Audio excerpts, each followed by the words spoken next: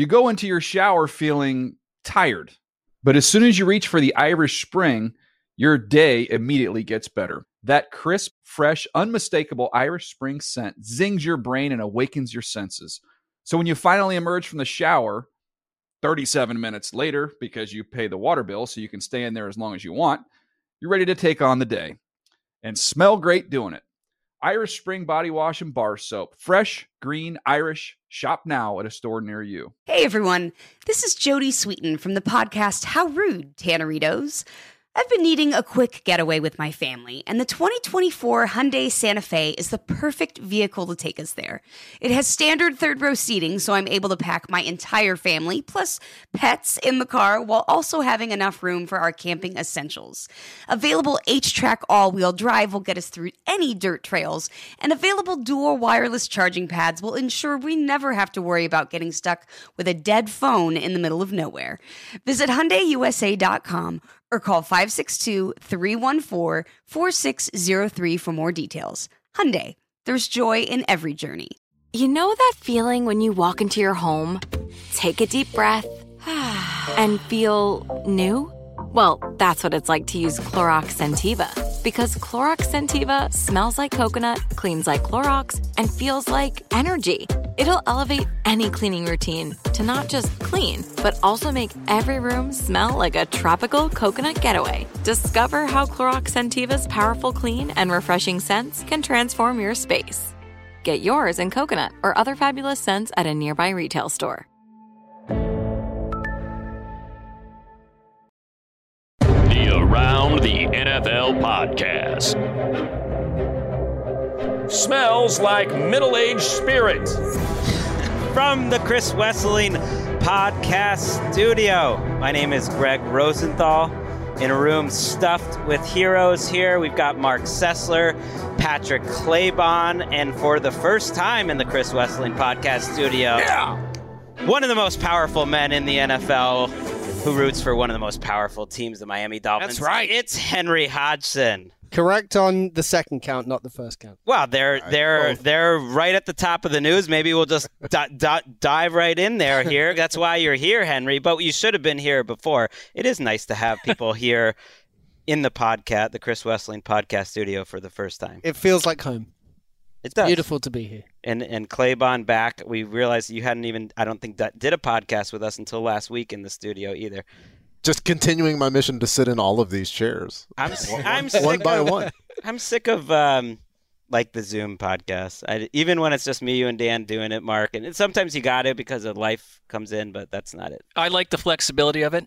I'm with you. It grew tired in what it was, doing them from home. I like also Henry is wearing all these official badges today. I know.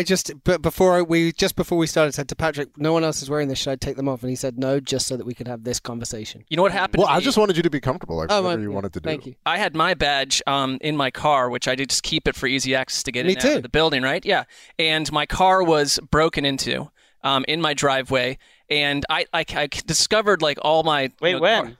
Just like it was, a couple days ago, and but my car it's a new lease car, so I have nothing in it. So the robber was clearly annoyed because they rifled through the papers and they took nothing except my NFL badge. No. Yeah. If they would have done this a month ago or before the Super Bowl, that would have been an international incident. Yeah. Been a problem right now, and I'm not sure what they're aiming to do now. But what if for the show later in the week or the TV show, if that person shows up in your place? Right. I saw kind of this sketchy guy, middle-aged guy doing expenses and watching Ninja at a random. I mean, Mark. If he wants to do my share of work, I'd be absolutely fine with it. I can't believe you buried that lead. You didn't even mention that to us. I feel like you've had your car broken. I'm so unflappable that it wasn't even. Isn't that something true, I'd though? bring up. That's happened more than once to you. What? Your car getting broken into. No, once. No? Okay. That was you, Henry, right? Wasn't your car broken into? Maybe it was Wes. He left. I've had my car broken into. Yeah, you tweeted about this whole long I had a whole story. thing. You had a whole car break-in. Let's not go down that road. But again. you wearing the lanyards, I should say, because Henry's got the ID and the close contact beeping thing that shows if you're too close, which you are right now to Claybon. Yeah, inevitable. Wes would have hated this setup because he famously refused to wear a lanyard because he thought it was a sign of the man winning. Exactly, and you know what? I was in exactly the same camp. Never wore the lanyard in the old office, Claymon, and please. there was nothing else to go with. Yeah, I will, in honor of Wes, You don't do it either. drape the mic cable all the way around. All the way around. Yeah. Just tighten it slowly And through now the show. this episode's going to be titled Lanyard.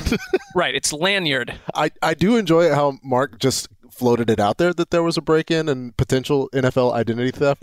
So when the random guy comes in the next couple of weeks and he's like, "Hey, I'm Mark Sessler." Well, have you contacted security at the NFL? Absolutely. I went through all the correct protocols.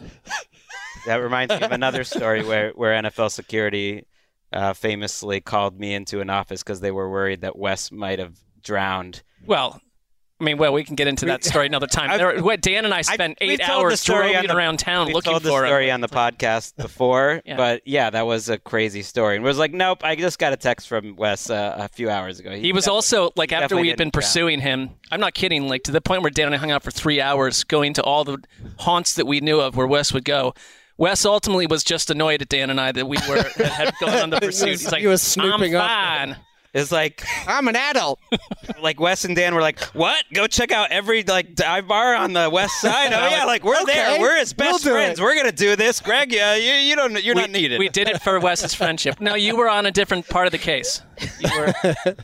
But of course, Henry is here because the Miami Dolphins are front and center with the news. It has finally slowed down, I would say, the free agency frenzy. This was the big news item over the last 2 days, but otherwise it has quieted down. That's a dangerous thing. But I'm excited to talk about this Dolphins news, and so let's get into it, Ricky.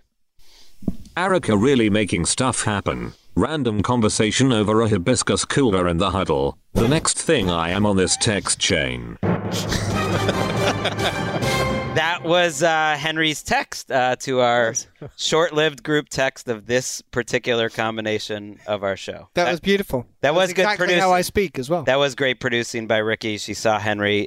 She thought he'd be a great addition to the show, and it was a great idea because who better to talk about the Tyreek Hill trade and, oh, by the way, the Teron Armstead signing, the number 1 overall free agent on the top 101 on NFL.com also happened. But the Tyreek Hill trade is the headliner. It's the stunner.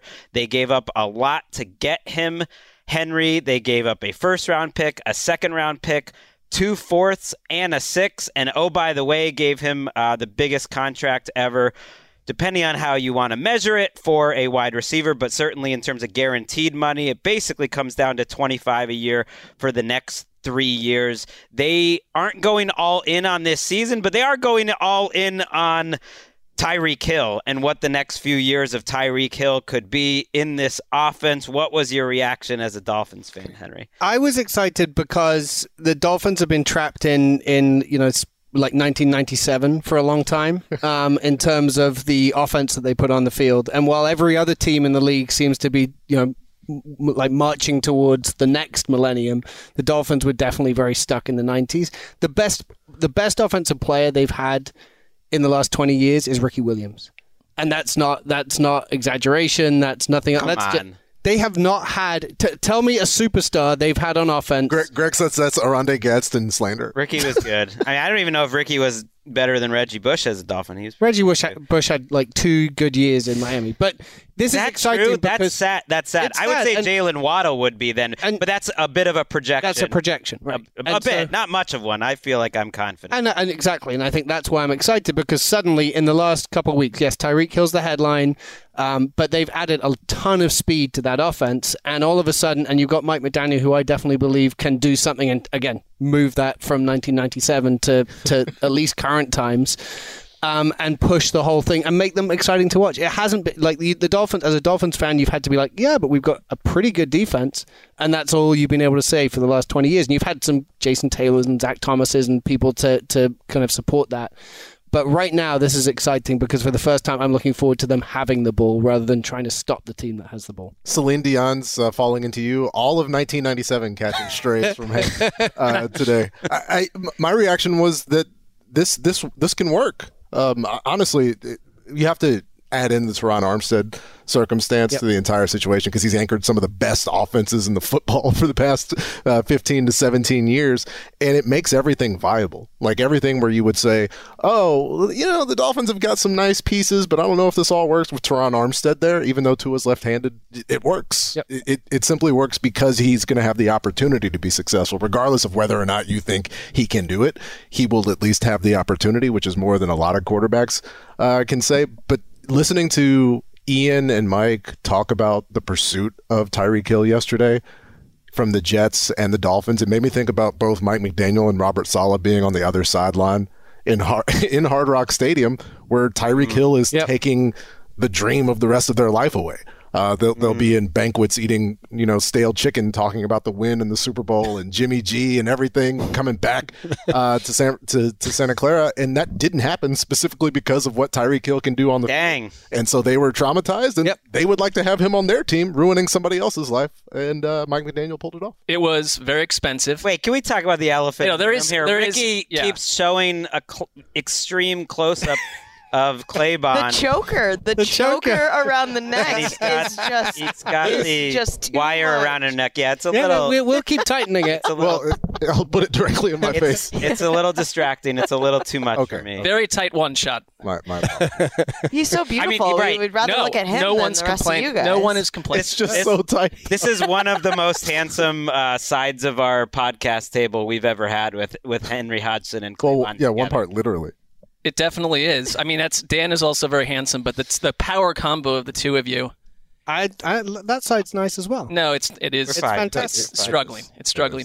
I love it. I think this is reminds me of exactly what Shanahan did when he went to San Francisco from Atlanta. It was use that first free agency period to bum rush and bring everyone in that fits your offense. And the Dolphins, if anything, have been active. They have been so focused on getting his offense up to speed. It had to be the offensive line.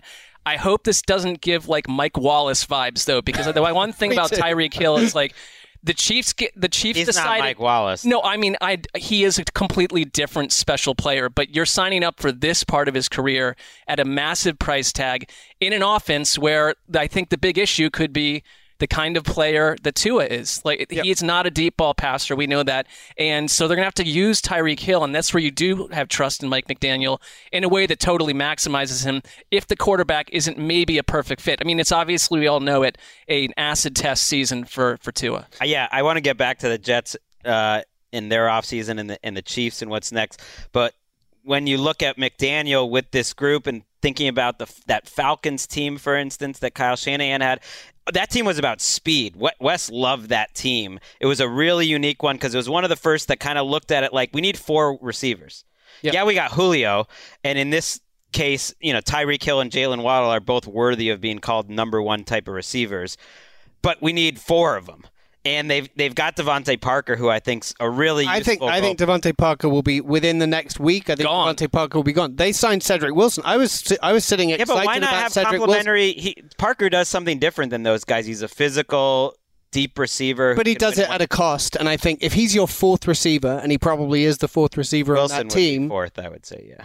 I think you might find Devontae Parker gone, and maybe they draft someone. It's a deep draft for receivers. Maybe they find that role at a cheaper price point. But the thing is, the context on that cost has changed this offseason just a little bit. So it doesn't look as bad as it used to, considering if you look elsewhere in the state, right, in terms of what Christian Kirk or like a Zay Jones are really getting, Devontae's not hurting you. Right. The receivers making 8, 9, 10, even Corey Davis's contract to me looks much better this year than it did a year ago. But that Falcons team was all about speed, Taylor Gabriel, Tevin Coleman, certainly Sanu and Jones did different things. But when McDaniel talked about how Jalen Waddle was going to have a great season at the Combine, he was very clear about it. He's just there's no magic to it. It's just get your extremely talented players the ball as many times as possible. And that was what he was good at doing with Debo in San Francisco and his other playmakers in San Francisco, and even the running backs in space in San Francisco. And I think they'll do a good job with Chase Edmonds and Raheem Mostert with that in Miami. You don't necessarily need guys going deep to take advantage of their speed. That was one of the things that Henry Ruggs, was good at in college and was starting to get good at in the pros. You don't need to go deep to like take advantage of 4-2 speed. You need to get them the ball in space and have blockers in situations that they can make plays. And Waddle and Tyreek Hill to me are so similar in a lot of ways that I don't know, man. I don't know how you can exactly defend those guys because they both are going to be guys you would love to send two defenders towards. And then you've got Raheem Mostert, you've got Chase Edmonds, who are both some of the faster running backs in the league and who are great at running routes and catching the ball. You've got Mike Gesicki, who's a fast. I like Mike Gesicki. I forgot about him. I think the whole package is great. The elephant in the room is Tua, and can he drive that car or is he going to crash it? And that's the question that needs to be answered. Their draft situation, though, an off season from now is fine. Yep. And so if they needed to make a change, they'd be in actually a really good place. So it's kind of, I hate to think about Tua spending another campaign where there are all these sort of whisper ideas of who could replace him, that he dealt with that all last season. Right. Well, he's going to face it this season. Teddy Bridgewater was asked in his press conference, were you told you were going to be the backup? And Teddy was like, I don't want to talk about it. I'm not even saying this as a bit. I don't want to talk about it. He said he did not want to say what Mike McDaniel said to him, because I bet Mike McDaniel said, look, man, if you are clearly the best quarterback on the team, at some point, like, you're going to play, we're going to give you that opportunity. Why wouldn't he say that? Right. Why wouldn't anybody say that? Right. Tua is not Baker Mayfield. He's not Carson Wentz. I don't think it matters. I honestly don't think it matters that it's like, oh, this guy came in and he might be better than me, so I'm bad now. I think it's a pointless idea. I think it's completely vapid. I think you're going to get from Tua what you get from Tua in the first place. But no defensive coordinator in America is going to say, oh, well, if Jalen or Tyreek get behind us, then that's okay because Tua can't throw the ball that far. You still have to cover the guys. Right. Right. You still have to have the people there. And as Hank mentioned, with Raheem Mostert doing what he can do, I think he's still over 5.5 yards a carry for his career. And Edmonds, I love it, Chase Edmonds. If you're backpedaling to have to be concerned about those guys, then you're going to be soft on the edges, and they're going to get you. I love. And any quarterback can throw it wide open. Tuanon got all up in their feelings because I sent a joke out about how the Dolphins are building up this powerhouse for Teddy. That was even before. Oh, I think you believe that. No, it's a joke. I actually, and Henry knows this, I think I'm higher than consensus on Tua, how he's been so far and how he can be as a pro. I always thought he was going to be a bit of a slow burn in terms of the things that he does well are going to take time to develop. Mentally, I think he's going to get better and better. He's already so advanced in terms of going through his progressions, getting the ball out quickly, being decisive. Like, that's what Tua does well, and it doesn't pop off the screen. He's been compared to a Drew Brees, and Drew Brees wasn't popping off the screen early. I'm not saying he's going to get to that, but guys like that, guys like an Alex Smith who have to win a little differently, like, I think it takes them a little time to develop because they're not as talented. He's just not as physically talented, but he is excellent at quick game stuff. Like, I don't need to see anymore. He's already a mid-level-ish starting quarterback because he has a very clear strength, and I think that strength matches up very well with Mike McDaniel. It just happens to be like the same strength that Teddy has, essentially. They're very similar players, and Tua, I think, has a higher ceiling now because we've seen a lot of Teddy, and he might have like a slightly lower floor than Teddy, and you're going to get to see it because I think this offensive line will be better, not because of Teron Armstead only. You got to be as good as like your worst 2 or 3 guys because of the coaching. Offensive line, I think, is about coaching, and they've had terrible coaching, and I think the coaching will be better, and I think Tua is really set up to succeed. So calm down, Tuanon. I think you're going to be fine because he's going to be good. I would just support you on that one. Tuanon. Greg is a closet Dolphins fan, has been for many years, was a big Ryan Tannehill supporter. Greg is and a big Brian Flores guy. I thought they were very watchable. Mark enjoyed that 2019 or 2020 Dolphins experience. You were into the Flores team. Yes, I did. At least we know who's calling the plays now. Right.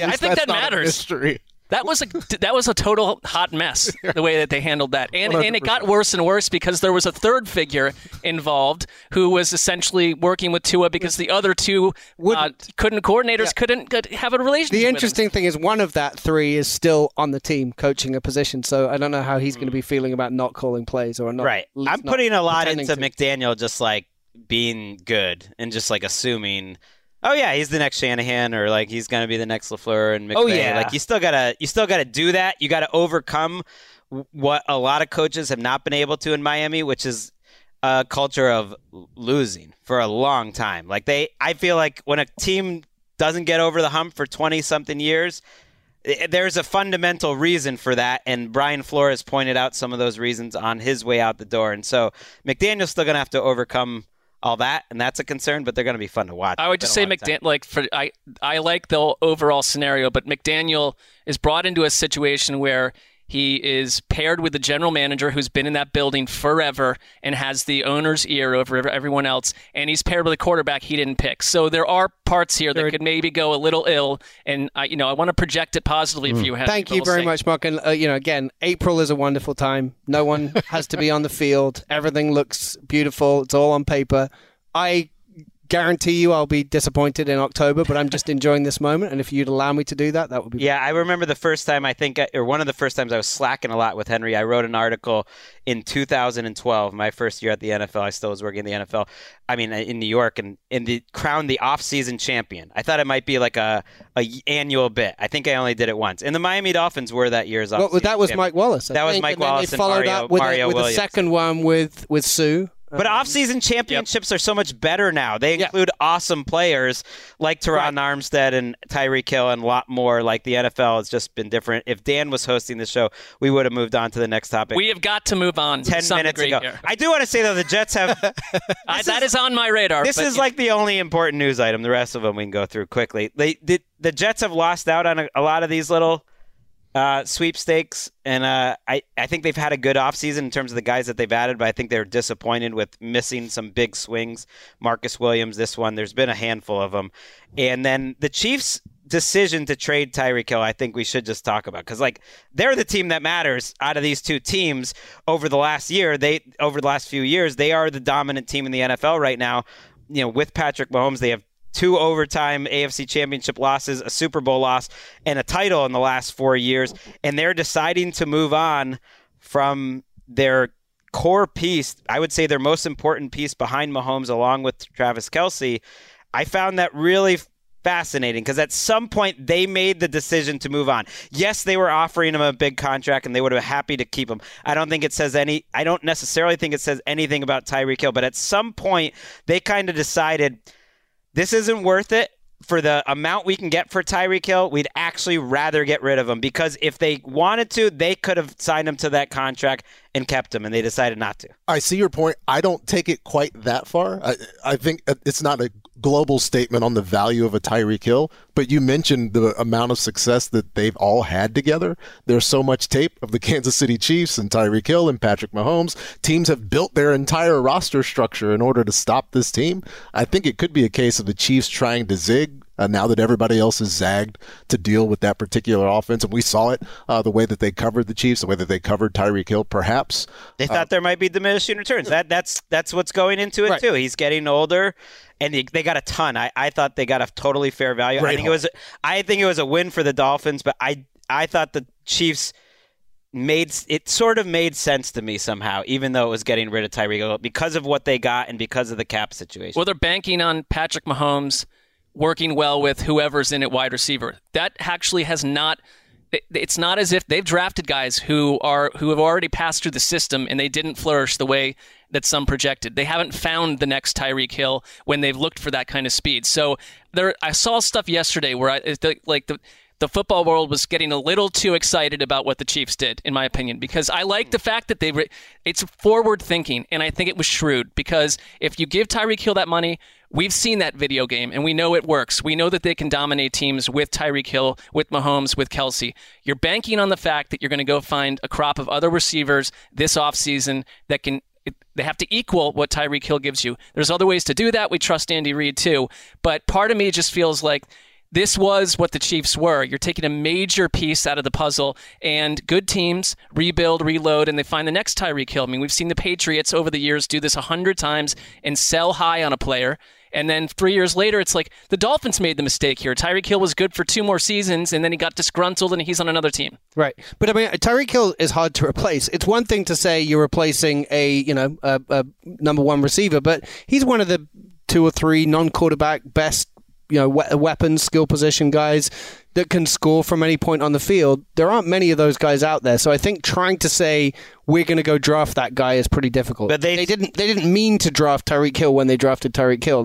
They were the ones that stood by him when he was under investigation from the NFL, under investigation from authorities, and they ended up giving him another contract pretty soon after that. This was the moment they decided, okay, it's been a great partnership, but maybe now it's time to have a divorce. I find that interesting, and I think they are confident in their organization, especially offensively, that they can fill it in, that it's not about time. Well, good luck to them, because as we all indicated, there's not a lot of people on the planet that can get the football anywhere on the field, and he might score. It makes the margin so slim for defense. There's also not a lot. There's almost no one on the planet that can get the ball to anywhere on the field. In anywhere on the field. For some of those big plays, it was the combination. It'll be fascinating to see the Chiefs this year. I do not like that they their odds somehow changed for the AFC West title, and their Super Bowl odds changed. That's where I think it's going a little too far. We've gone too far on this topic. Let's take a quick break. You go into your shower feeling tired, but as soon as you reach for the Irish Spring, your day immediately gets better. That crisp, fresh, unmistakable Irish Spring scent zings your brain and awakens your senses. So when you finally emerge from the shower, 37 minutes later, because you pay the water bill so you can stay in there as long as you want, you're ready to take on the day and smell great doing it. Irish Spring Body Wash and Bar Soap. Fresh, green, Irish. Shop now at a store near you. What's up? I'm John Wall. And I'm CJ Toledano, and we're starting a new podcast presented by DraftKings called Point Game. We're now joined by 3-time NBA Sixth Man of the Year, elite bucket getter. Let's please welcome Jamal Crawford to Point Game. King of the Court one-on-one tournament. If they had it back in your prime, do you think you could have took it all? I'm going to be honest with you. I don't think I could have took it all, but I think I would have shocked a lot of people.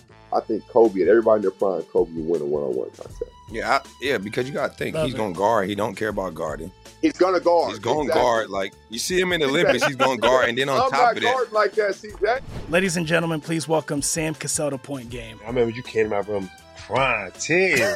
Crying. I mean, he was in a culture shock. He's going through withdrawals about winning. Remember what I told you? I said, OG, you think I can get paid and go back and play in college because it ain't it?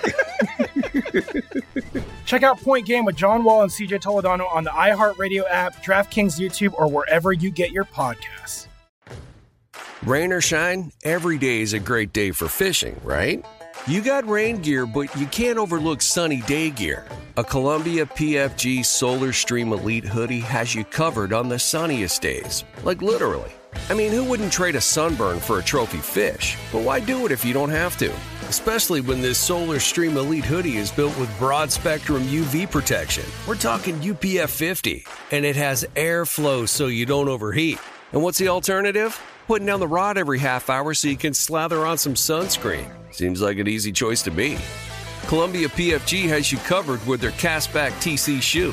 Its OmniMax cushioning and traction system helps if you're on your feet a lot, say, fighting a fish. Not to mention keeping you sure-footed on a wet rocking boat. So if you're going to be spending long days out on the water, and I sincerely hope that you will be, head over to Columbia.com/PFG and shop all their performance fishing gear. All right, now we gotta, just zoom through this. Sorry to Teron Armstead, like the number one guy. He's really good. He's been really good for a while. He's been really good. He's missed a lot of time, and that's the only reason why he was as relatively cheap as he was. He still got a lot of guaranteed money, but not maybe the huge, record-setting contract that some people expected. But that's because he's missed 5 games on average for about 5 years. So that's something they have to think about. Baker Mayfield has been in the news, but not really. It's been just about how teams aren't going after Baker Mayfield. It's almost felt like a piling on. Like the Panthers kind of put it out there quickly that they weren't going to go after him.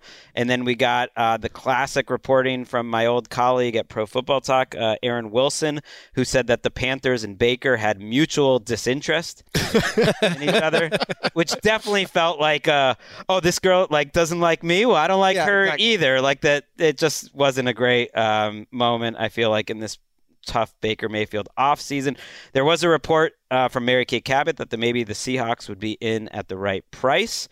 Where else is there? I feel like that's been the location that made sense to begin with. And if you're if you're interested even vaguely in Baker Mayfield, you do the opposite of what the Washington Commanders did, which was, panic and overpay for something that has question marks attached to it. So sit around early. and wait. Right, so early on that. Sit and wait, because the Browns are going to have to give him away. It's a salary. It's essentially like we need to get Baker Mayfield's salary off our books, and so that their ability to trade him for value is just lower and lower, and the landing spots are lower and lower, and there's a draft coming up. Why go get Baker Mayfield if you're the Seahawks? Right. If you want to go get Malik Willis or someone else, it's like Baker Mayfield's going to have to sit and wait, I think, for a landing spot. The reason he and Jimmy G will is because invariably 3 to 4 quarterbacks will have their bodies shattered in August, and then you can sell high. I don't think it'll take till August. I think it'll be the draft. I think the draft. But I think even during the draft. But I think it could be a case of the Seahawks saying to the Browns, "We'll take it, send us a pick," rather than the other way around. That seems crazy to me. I also saw something that the Panthers didn't think that he was a big enough upgrade on a significant upgrade on Sam Darnold. It's like this is the organization that brought you the decisions to guarantee Sam Darnold 2 years. He is a significant upgrade on Sam Darnold. I don't necessarily buy that he's like a great idea for them. And maybe even they put it out there so that they can just offer a 5th-round pick during the draft and happily get him for cheap. But he's much. I'm pushing back on let's not go too far on that. Baker's a total bum. He's an NFL quarterback. Sam Darnold is a total bum. Well, I think also total bum. Wow. He's one of the worst starting quarterbacks who's had his amount of starts since we've been doing this. There's something else going on not with Baker. A question. You give Greg an opportunity to pull back on the shifter, and he jams it in the 3rd gear. I mean, Are you? No. At this point, he should not be starting any NFL games where it's like Baker Mayfield should be starting NFL games. No, I'm totally with you. I don't believe that Sam Darnold will be starting NFL games either, though. I wouldn't put it past the NFL for Sam Darnold to be starting in 2022 somewhere. I do think, because it doesn't matter to me. I think the whole idea is pointless of Baker Mayfield being a bad influence in the locker room, and so you can't have him around a rookie quarterback. I don't think it's true.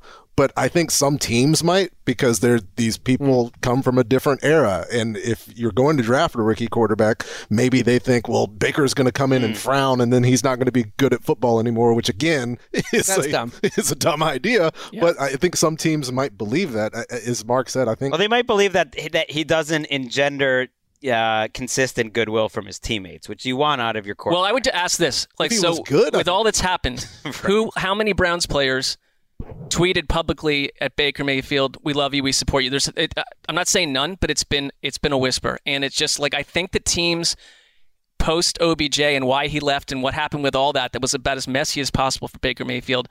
His stock has dropped as far as any quarterbacks in the league. I mean, it's kind of stunning where we were 2 weeks ago when we talked to Tony Grossi, with the possibility that the Browns would maybe be looking for a Derek Carr instead of Baker Mayfield. Instead, everything happened the way it did, and Baker Mayfield has no job right now. I think he can repair his reputation, though, but it comes with winning. Seattle's perfect. Seattle's perfect. I just feel like if he gets there, they're going to be annoyed. Pete Carroll does not want to rebuild. There's something in me that just believes that Pete Carroll's going to cook up these close game win magic where the running game actually does work, and it's no one believed in us, and Baker saying no one believed in us, and it's they go 10-7, but it's actually above expectations. I see it. But why would Baker needs to be somewhere where things are opened up, right? And he's not handing the ball off a lot, and he has an opportunity to spread it around. I don't know if that's Seattle. Let Baker bake, you mean? Yeah. I don't know. I think having 2 talented receivers that you can. He's not going to throw the ball that much, but when he does, there's Wasn't that the situation in Cleveland? It actually fits in okay. 2 good receivers, not going to throw the ball that much. That was Cleveland. It actually fits in. I just wonder about the plan in Cleveland when Baker was clearly injured. Not hurt, he was clearly injured, and it was severely affecting his ability to throw the football, and he kept playing. Never thought Cleveland would just be such a Baker star. I'm not defending it. I'm just wondering why you continue to play him and why Case Keenum was the backup and why when your quarterback was playing objectively horrible football, you didn't find a better option for a team with players that could have contended but ultimately couldn't because the quarterback was so bad. Yeah, that's on them. I agree with that. I've been very critical of the Patriots offseason in general. It's just like bringing back all your old favorites, James White and Matthew Slater, who I love, but nothing other than that. But I got to say, all that criticism is over now because Malcolm Butler is back on the Patriots. 2-year deal. One of my favorite players in NFL history, certainly Patriots history, and has had ups and downs in his career, made a lot of money, personal problems, and I'm not even joking here. I am so happy that Malcolm Butler is back with the Patriots that I don't care about the rest. They can go 6-11. I would like to have been a fly on the wall with that in that meeting with Belichick, where it's like, well, let's go back over what happened in that Super Bowl where you refused to play me. Wasn't it Matt Patricia that he had the beef with? Yes, who's also back there. Matt Patricia's like deeply ensconced in the procedure at this point. He's in the program. Yeah, and he left, and he since had beef with more people, and so I wonder if they've both grown after the pre-Super Bowl incident. I hope so. I hope so. And Belichick will probably be asked that question again, but can he still play? And Malcolm Butler was a sweet guy, and what happened with him from where he came from and what he turned his career into, where he was really good on the Titans for seasons. He was up and down, but he had pretty high moments, and he's had ups and downs, and he had some pretty serious sounding personal issues that prevented him from playing football a year ago. So I love this story. I'm glad he's back. And I don't know. My Walker was such a big J.C. Jackson fan. Maybe I'll get him a Malcolm Butler shirt because I'm a big fan. And it's got to work out. He's their number one cornerback now, by the way. He really might be. I'm not joking. But if I told you in December that would be where we were in middle March, all right, do you think the Patriots have had a good offseason? I think they're going to continue to add players because, as I've mentioned on this show, they gave away Shaq Mason for like a bag of spoons. I found that a head scratcher. That was but I don't know. Their top outside corners are Jalen Mills and Malcolm Butler right now. I think they're going to continue to add a lot of players, and there are a lot of players available. Around 40 guys from the 101 still available, and plenty of other like professionals that are not on the 101. They could also keep giving away players because that seems to be part of the plan. The spoons don't even match either. They're from different sets, and so you just put them in a bag and threw them in the Some cabinet. are used. All right, finally in the news, surprising news this morning that a Texas grand jury is considering another charge against Deshaun Watson. This came as a big surprise because Deshaun Watson's lawyer said, quote, the criminal investigations have been completed. So that was plural investigations, said completed, when he released a public statement on this story when the grand jury in Harris County declined to bring charges, and that was now almost 2 weeks ago. We thought that was it. There's been reporting since that the Browns were aware of this. I don't know. I call into question a lot of the reporting that's happened around Deshaun Watson just because we've now seen that it's been proven to be false. I don't think it even matters whether they knew it or not, but this is another thing now that he's a member of the Browns that is sort of part of the experience with Deshaun Watson. It was a 10th criminal complaint. It is one of the women that is also part of the 22 civil allegations. She told police that Watson ejaculated on her during a massage appointment, and they're expected to deliberate and issue a decision Thursday or Friday. Deshaun Watson was expected to meet with the media on Friday, and that was the first thing I thought was, will Deshaun Watson still be meeting with the media on Friday? I mean, it's technically because I was like, wait, there's another grand jury. Because, I mean, I'm not, legal stuff sometimes not always. None of us understand this all fully, and it was very confusing. Right. It happened in a different county, this particular. That's why it is a separate grand jury. I also question, did the Browns or whoever, the Saints or the Falcons, know this was going to come up this week and at the timing that it has? I mean, there's more to be seen with Deshaun Watson. The other side to all this is that no matter what happens here, the NFL, still in the middle of their investigation, with deciding what to do with Deshaun Watson, could put him in the commissioner's list, and he could not play all next season if that's what they felt comfortable with at their findings. I mean, it is like the team that went and got him. You're taking on a big risk in terms of availability. You could see a lot of Jacoby Brissett next season. I just don't understand how the Browns how this happens a week after he signs with them.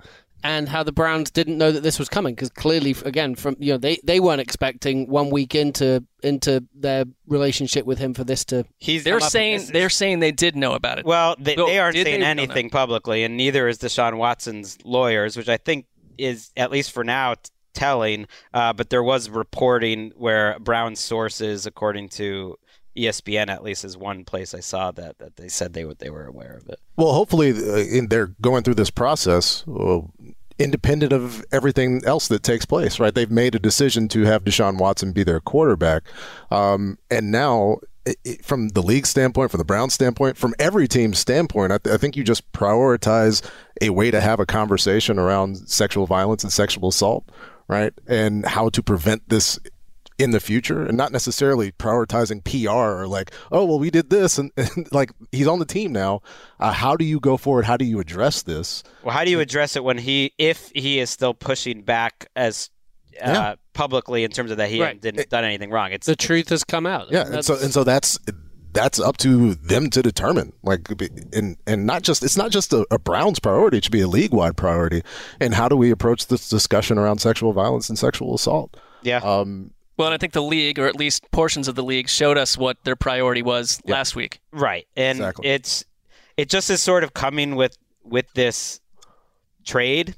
And I think, Browns fans are already annoyed about it and upset about it because it's just so awkward that they can't talk about in the same way bringing a franchise-changing talent to their organization in the same way that they would want to. I saw this article in the Cleveland Plain Dealer last night that Bernie Kosar and who was it? The second-year cornerback on the Greg Newsome were at like a charity function, a celebration of the Browns, and so they were talking to fans, and it was like this event, and like Bernie Kosar and Greg Newsome did not know how to talk about it.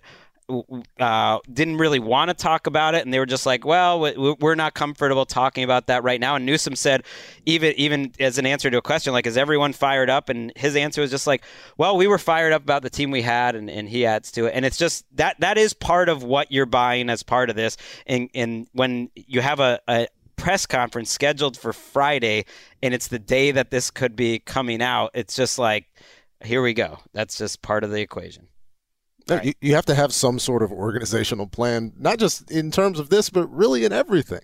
You would like to see this is the strategy. This is how we're going to approach this. These are the people we're prioritizing in this conversation, and this is the result that we would like to get. But it seems like last minute adjusting to the news of yesterday constantly, and like statements, and that's. Who knows? Right. And believe me, we're sick of talking about it. The next segment on this show is almost directly related to Deshaun Watson. Like it's not like we want to be scolds, and like this is why we got into talking about football, is like we want to talk about this. It's like no, he and the Browns and just the news of the day has given us no choice but to talk about it. I didn't think we would be talking about it today, but before we move on to that segment, which by the way I should have mentioned at the top, Mark and Claybon titled it "I'm f***ing excited to talk about." So, sorry, Ricky. It's a great title. That's where we're going. She shakes her head. We're just going to have to... She's like an extra 12 minutes. An extra 24 minutes, an extra 48 minutes. Do we need another break in this show, Erica, or should we just go right to the segment? Let's go to the break. You go into your shower feeling tired, but as soon as you reach for the Irish Spring, your day immediately gets better. That crisp, fresh, unmistakable Irish Spring scent zings your brain and awakens your senses. So when you finally emerge from the shower, 37 minutes later, because you pay the water bill so you can stay in there as long as you want, you're ready to take on the day. And smell great doing it. Irish Spring Body Wash and Bar Soap. Fresh, green, Irish. Shop now at a store near you. What's up? I'm John Wall. And I'm CJ Toledano, and we're starting a new podcast presented by DraftKings called Point Game. We're now joined by three-time NBA Sixth Man of the Year, elite bucket getter. Let's please welcome Jamal Crawford to Point Game. King of the Court one-on-one tournament. If they had it back in your prime, do you think you could have took it all? I'm going to be honest with you. I don't think I could have took it all, but I think I would have shocked a lot of people.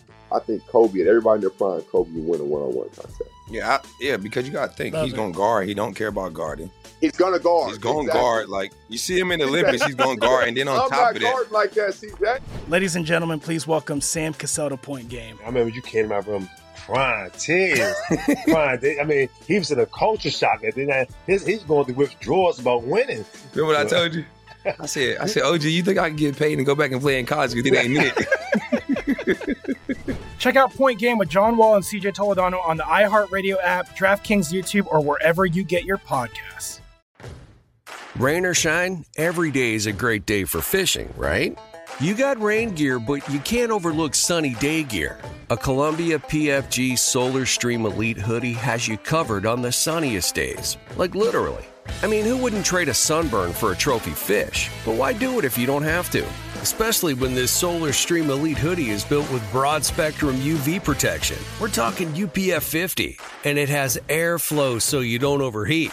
And what's the alternative? Putting down the rod every half hour so you can slather on some sunscreen. Seems like an easy choice to me. Columbia PFG has you covered with their Castback TC shoe. Its OmniMax cushioning and traction system helps if you're on your feet a lot, say, fighting a fish. Not to mention keeping you sure-footed on a wet rocking boat.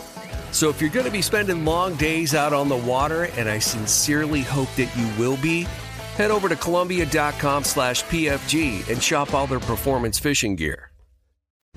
All right, I am excited about this segment. I'm excited that Mark and Claybon have entitled it I'm f***ing excited about, because it's been a darker week than it should have been over the last 2 weeks in the NFL, considering that we have gotten the best trade tsunami in NFL history years after the original trade tsunami. It really arrived en masse. The NFL is now matching the NBA trade for trade in terms of big-time players. It makes NFL Now more entertaining. It makes these podcasts more entertaining. It makes my life better. And so I've been excited about that. And it also makes looking ahead to the 2022 season more exciting, because now we can start thinking about these teams. So we wanted to get off all the doom and gloom and get to like what's going to bring us joy, what we're going to be f***ing excited about. Let's start with Henry. How about you? Okay, I'll tell you some I'm f***ing excited about, Greg. And I know that we started the show talking about this Dolphins high-powered offense, but I'm going to continue, and we don't need to dwell on it because we already did, but I am f***ing excited to watch that Dolphins offense, how it's going to be able to attack the field, how Mike McDaniel, this guy who, they had a round of introductions of free agents last week, and they referred to him as a mastermind, a genius, I can't remember, mega brain or something like that. How he's going to use all these new pieces to attack the field, to attack teams, and just to, again, I started with this, but just to make the team exciting to watch. It's been like, punishment of some kind. Like on Sunday, I get excited about watching football. What about that game where Brian Flores, I think, had, cooked up 7 pick sixes against Jared That's Goff. exciting, but I like it when that happens with the ball. That's kind of more easy to What predict. about Ryan Fitzpatrick, running off the field with someone Shirtless. on his back? No, it's just like, piggyback on him as they beat the Patriots. It's fun, but those are moments that you've pulled out because those are actually like high points. I'm talking about just like on a consistent basis being like, oh, wow, they've got the ball. I'm excited to watch this, rather than I'll probably just make a cup of coffee. What about the game-winning touchdown from Cleo Lemon to Greg I know all of these things. I know about those moments. What are we attempting to do? Henry's not going to come around Hank on this. wants blowouts. I'm trying to get excited about Hank would like to just tweet through a blowout. Like, think about like Lamar blowing out the Dolphins he's right. a couple few years ago. More fun. He would We're like basics. to not be worried about the outcome of the game at all and just enjoy watching football.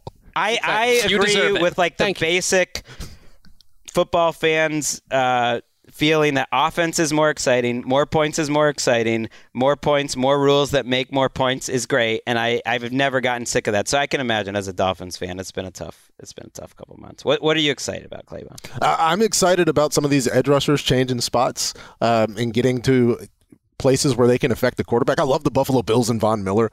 I like it when older players generate excitement in new fan bases, especially after Matt Ryan catches a whole bunch of shade, and it's like, we're all older than Matt Ryan. Like, what are you saying about all of us? But in like a sneaky part of things is Josh Allen has had so much of a burden in the run game in these past couple of years, and now Roger Saffold and O.J. Howard come over. And I think they can impact the game. Brian Daboll leaves. I think the Bills will be able to run the ball. And like, sorry, Hank. I wish they had gotten J.D. McKissick, but well, they got Duke Johnson. I like McKissick more, but they needed to do something there, so that worked. Yeah, and it puts a team that has been a contender in a different light. And there's change there. There's just change within all of these contenders, and that's what gets me excited. Where it's different, but it's also the same, and we can kind of see the evolution of things, and I'm excited about it. Buffalo was my number one thing. I was going to have you go next, but since it's just jumping off of you, I'm with you that I like when superpowers who know how to do things change up just enough, and I think they have. Like, their moves have been so smart. Jamison Crowder replacing Cole Beasley, love it. You give Isaiah McKenzie some money, like that. Saffold with the run game. You mentioned Vaughn. I like Duke Johnson. I like, as much as Brian Daboll was great, and they'll probably miss him, I just am excited to see a slightly different version of this Bills offense with these new pieces and Josh Allen. Like, what is next for him? I guess I'm stuck on those 2 playoff games being like 2 best games I've ever seen from a quarterback, and what's going to be next and what they do. So this Bills team, I think, has just been so smart with how they are trying to stay at the top, because they really have been at the top now for a few years. And going into the season, to me, they are the AFC favorites. As good as the rest of the AFC looks and as exciting as it is, and the AFC East, I think, will be better than it's been in a while. Like, to me, the Bills are the favorites, and I'm excited about the moves that they mixed it up. Gabriel Davis stepping up too. Yeah, the Dolphins adding Tyreek Hill and in general, like, believing in their coach and everything you talked about, makes that division much more interesting than it was a season ago. I mean, it's just sort of a trash heap for most of last year. And the Bills are, I agree with you guys both. I'm excited about the Bills, even as a Dolphins fan, because that's a fun team to watch. And again, it's supposed to be fun. People will not expect much from the Patriots now, which I like. That's where they've generally done their best work. I'm also excited about the okie doke from the Pittsburgh Steelers, who have somehow mind-tricked the entire planet into thinking that they're okay with Mitchell Trubisky starting all of the games in 2022. I like that a lot. There's got to be another chip to fall there. What do you think it is? Malik Willis or a rookie? I think it's a rookie. It's not it's not Mitchell Trubisky for all of 2022. I think it's a rookie. I think it's a rookie. I totally think they have to be. You'd be crazy to think that you're going to satisfy your fan base with the current plan. Wasn't it Mitchell Trubisky? Wasn't Mike Glennon thought he was the Bears quarterback, was at the Bears draft party being celebrated as Mitchell Trubisky got drafted? Bingo. Isn't that going to happen again now with Mitchell Trubisky at the Steelers draft party when they draft? Don't go to these parties if you're these guys. Don't go to a party. The difference is the Bears gave Mike Glennon $17 million for absolutely no reason. What do you got, Mark? Well, I know. Some of the shit that we're f***ing excited about is like generally positive, but I do think that there is one more chapter of immense potential drama at the quarterback position, and I'm not going to let this go until I hear otherwise. And it would have to come through a massive new contract, which I don't think the Arizona Cardinals are convinced they need to give Kyler Murray right now. And I'm just saying, if you get to that part where these sides cannot hang together, because Kyler Murray, even just during this show, tweeted out saying basically, I've done nothing but give my all to the Cardinals and will continue to do that. I'm not really too worried about my future as a Cardinal, saying that he would just let his agent handle all the money thing. That's cool. Does that really quell anything for me? Not at all. I think this is a massive holdout potential right here, and maybe You're looking forward to that? Kind of. Yeah. Well, that was kind of. It's like the last chapter to the most mad off season of time. It was actually going to be some more shit I was f***ing excited about, Mark, because I think next, we've you don't have to like Aaron Rodgers, Russell Wilson, those stories have now ended, and that was like stuff that had been building up over the last 12, 18 months. We're into a new round, I think. You've hit Kyler. I think Lamar Jackson is coming up to be a free agent next year. I think there's going to be a whole nother round of people who are going to be dissatisfied, disgruntled, and we're going to spend, I know this annoys you, but we're going to spend the next 12 months talking about where they end up or what their futures might hold. But it's an exciting time. But the difference with Kyler and Lamar or any of those other ones is Kyler's already put out a statement that essentially I read as, I won't play without a new contract, and this is a team that's seemingly put out some bad stuff about Kyler, and yeah, it's very confusing. I don't know where it goes though, because I just can't. But it's going to go somewhere ugly. I think. At least we know the Cardinals have made an offer to Kyler Murray, and there's been some sort of response there. I don't even know if the Ravens have made an offer to Lamar. No, there was a report, or actually, I think they said it publicly. The reporting was it was close to 35. a year, and that the Ravens have said we've been waiting for Lamar to engage, and when Lamar really wants to engage, he will. And doesn't he have no agent? If you're waiting for him to engage and you've made an offer, then the answer was no. Then he's already engaged with the offer.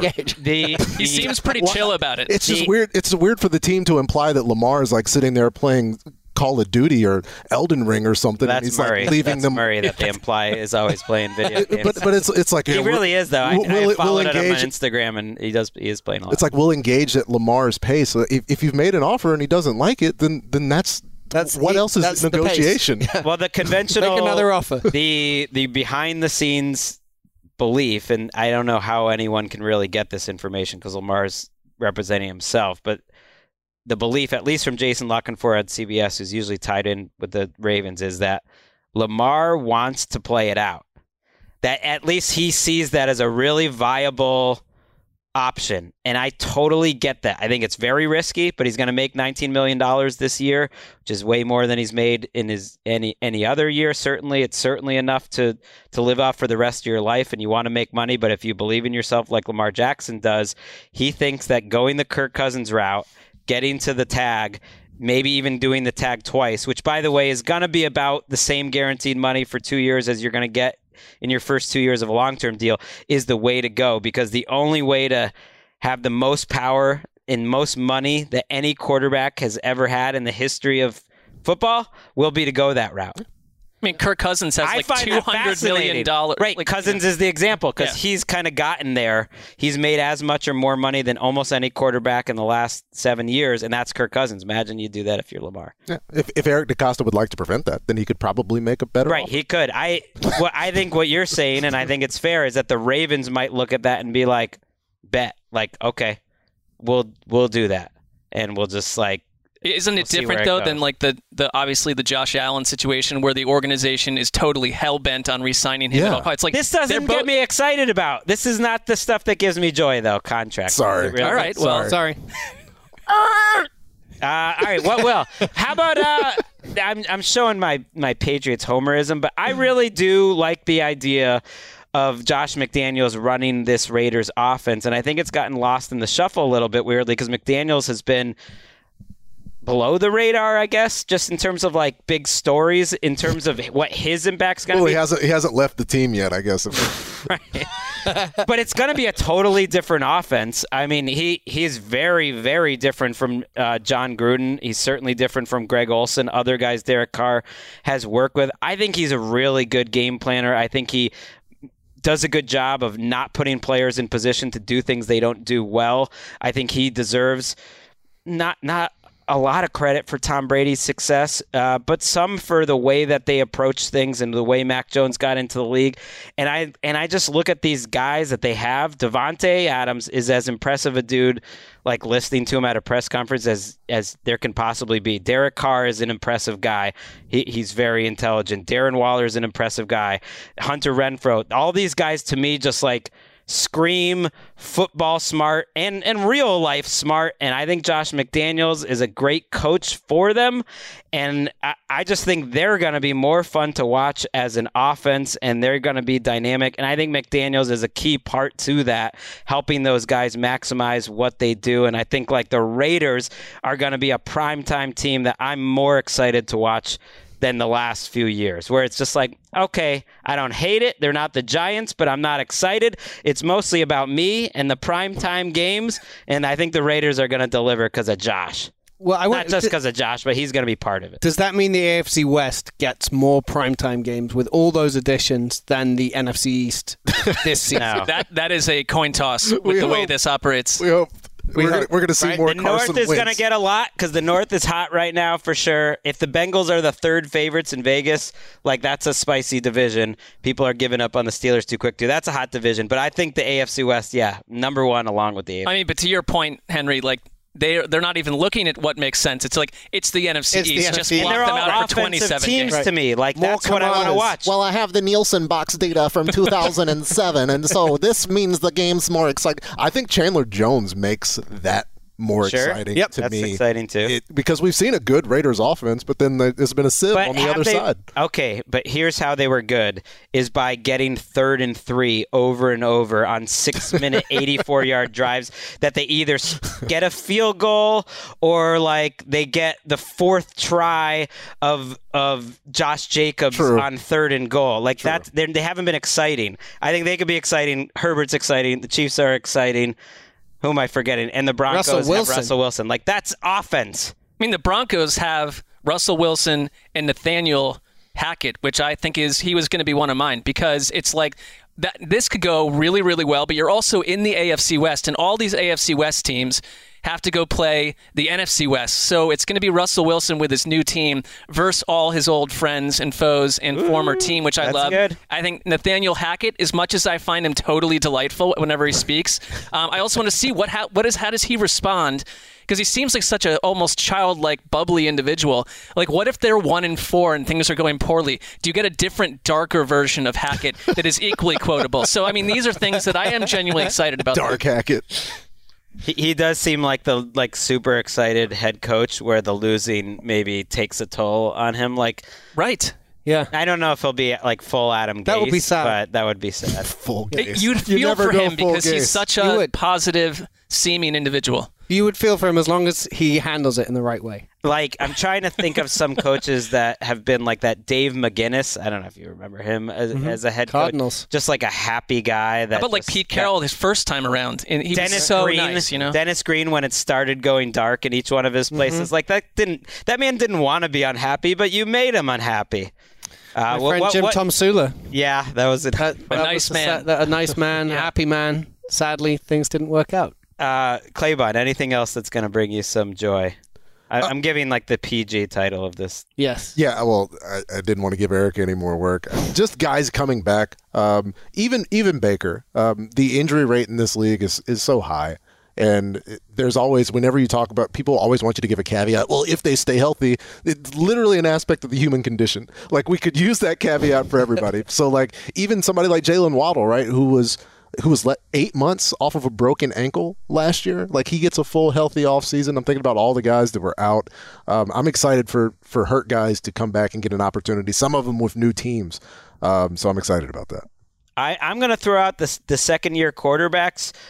Just generally, like that, this was as hyped up a draft class of quarterbacks as there'd been in a while. And as rookies, you know, maybe they didn't get everyone as excited as you thought you would be, other than Mac Jones, who I think probably overperformed in terms of expectations. But I'm excited about year 2 Mac Jones. I think Mac Jones can get better. Justin Fields is a name, and the Bears are a team that we just haven't said in 2 months. Like, I'm cautious. I'm nervous a little bit about the offensive staff and the talent that they have around him, but I'm excited to watch Justin Fields play a full season of football, and especially after that Urban Meyer story the last week, I'm excited to watch Trevor Lawrence play with like a legitimate head coach. These were guys we were thrilled about. They should be better in this next season. It's a league fully about quarterbacks, and I am excited about that. I am also piggybacking on that, excited that there's no group of young men that have to operate at the behest of Urban Meyer this year. Right. Anywhere on earth. Nowhere. Right. Like, it's like, oh, guess what? You might perform better if your coach doesn't ditch the plane home to bump and grind a waitress at the steakhouse he owns. It's possible. All right. I think that was a lot of things. Do we have any? I've got one more if I can, Greg. Yeah, I am very excited. Mark's got a lot highlighted, actually, so I wanted to rip through it. Actually, there must be some groupthink going on here, because I had some that you also mentioned. Okay. So, well, I'll throw one more out there. Sorry, Mark, to jump into yours. There are 5 international games this year being played in London, in Mexico City, and then for the first time in Germany, in Munich. And in the past, you know, obviously fans have shown up to those games, had an amazing time. You guys have had the chance to be there. Patrick, one day we hope you would be able to join us as well. Uh-oh. You know, breaking news. Please, send Claybon to Germany with us. Exactly. Full stadiums of excited fans. But you could probably say that the product on the field wasn't, you know, quite as exciting as it could be. The teams in London, the Packers, who are coming for the first time to London, the Saints, a Jacksonville Jaguars team without Urban Meyer, in Mexico City, the Arizona Cardinals, and then in Munich, the Tampa Bay Buccaneers. Good teams. Mm-hmm. I've been allowed to be part of the conversations around those matchups as well. There are some exciting games heading internationally. You impacted that heavily then. Can you give like a little hint? I can't. And around the NFL I can't because I don't know what it for sure will happen, and I would hate to lead people in the wrong direction. But I can say without any anything where I'm not being transparent. Those are exciting. There are going to be some really exciting international matchups. And we're starting the campaign. Send around the NFL, including Claybon. You have to include all of that in the hashtag to Germany. That's evolved because last week it was send Greg to Germany, very specifically. That's not true. We talked about it. It was all about Greg's background. I thought that was a good hook.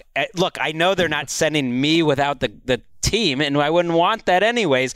But yes, I am a first-generation German descendant. So my family was there for hundreds of years. It really is a connection here. You said you and Wes had family back in Germany. The name Sessler is German and comes and there's a place called Wesseling. Right, there's a place called exactly. So it's just like maybe we could do a live show from Wesseling. I feel like that's a great idea. Let's do all this. And before we go, though, I do want Mark you to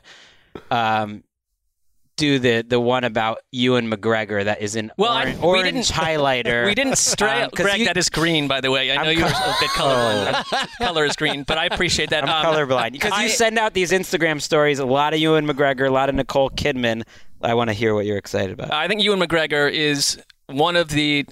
For me, he is like my top 1 or 2 or 3 actors ever, and he's playing Obi-Wan Kenobi, and it's a bit of a nerdy thing, but I thought he was done wrong. Claybon, I don't know, in those prequels, he was done wrong, and he's coming back now in a thing where apparently, competent people wrote the story, and he the only thing I find strange is that Alec Guinness, who played Obi-Wan like a solid 12 years after this version of Ewan McGregor, looks 27 years older than you. Ewan McGregor is like it's like a Top Gun. The sequel doesn't work because like he's Top Gun. It's like Tom Cruise still looks 37, and Kelly McGinnis from the first one looks 72 in real life. So it's like they had to recast the whole thing. Anyways, well, no, I mean it's McGinnis taking fire in a big spot. I think maybe it's just hair and styling has probably changed a little bit, but I am excited because I've always said the prequels, which I love, and people are starting to appreciate the prequels even more. I think now, not myself, but yeah, other people are. Yes, even more. But they've always the dialogue was like a Wikipedia article about Star Wars lore,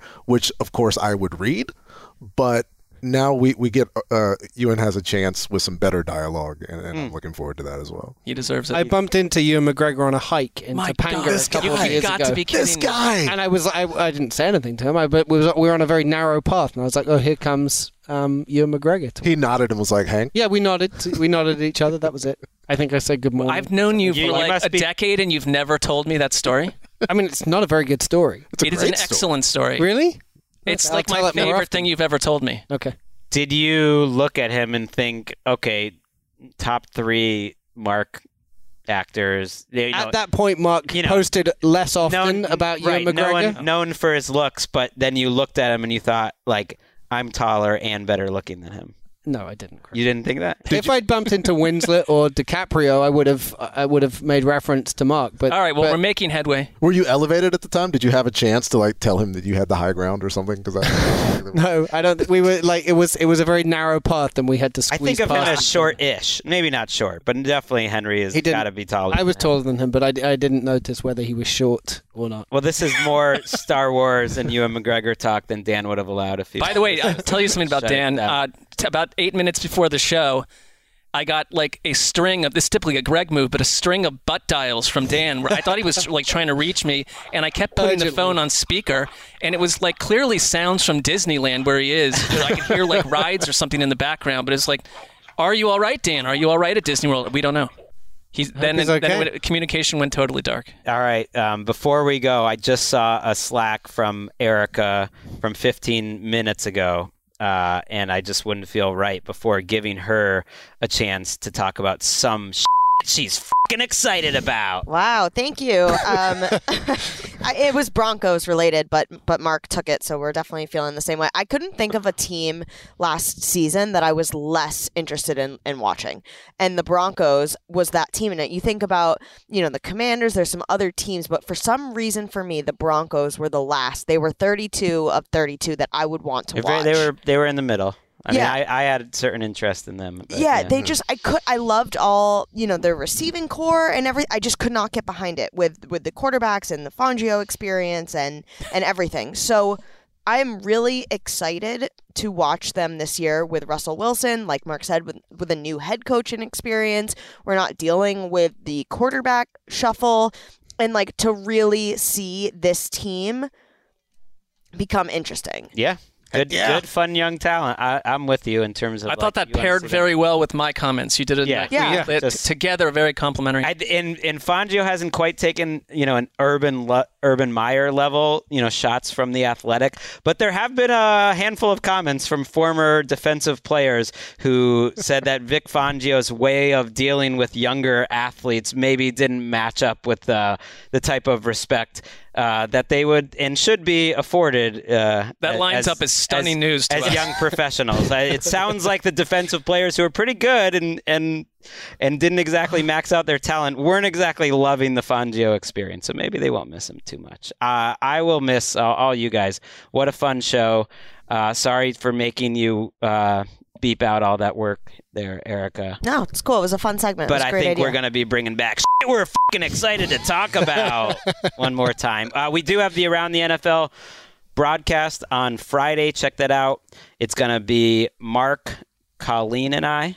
And that's on NFL Network, I believe, at 3 p.m. Eastern, noon Pacific. And there's some re-airs unless gigantic news blows up the show like it did a week ago. Then you don't get the re-airs. People did not see our incredible final E and F block segments. That's from true. The last Really? broadcast. Well, the lost. We were E and F we were lost. 40 minutes into our show when the Deshaun Watson news broke, and that's fine. I don't know if they were our best work, to be honest. No, it dragged. It wasn't a great episode. They can't be all home runs. They really can't. This was fun, though. This was one of our best. Heck yeah. We miss Dan. He will be back on Monday.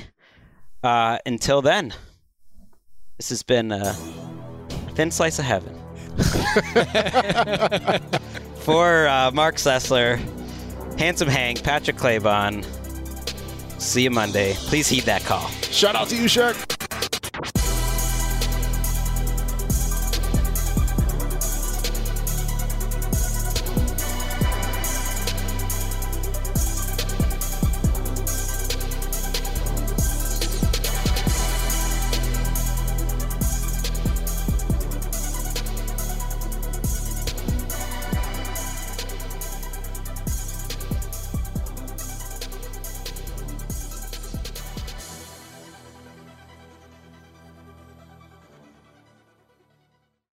You go into your shower feeling tired, but as soon as you reach for the Irish Spring, your day immediately gets better. That crisp, fresh, unmistakable Irish Spring scent zings your brain and awakens your senses. So when you finally emerge from the shower, 37 minutes later, because you pay the water bill so you can stay in there as long as you want, you're ready to take on the day. And smell great doing it. Irish Spring Body Wash and Bar Soap. Fresh, green, Irish. Shop now at a store near you. Awards Watch says Liam Neeson is at his best. Don't miss In the Land of Saints and Sinners.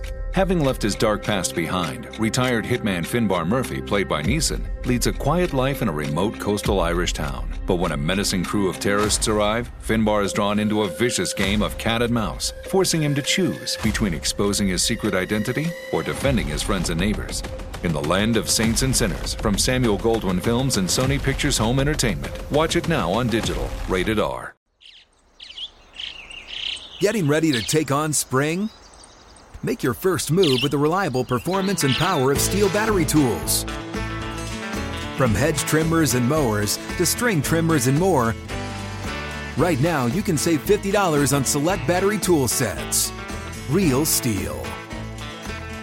Offer valid on select AK system sets through June 16, 2024. See participating retailer for details.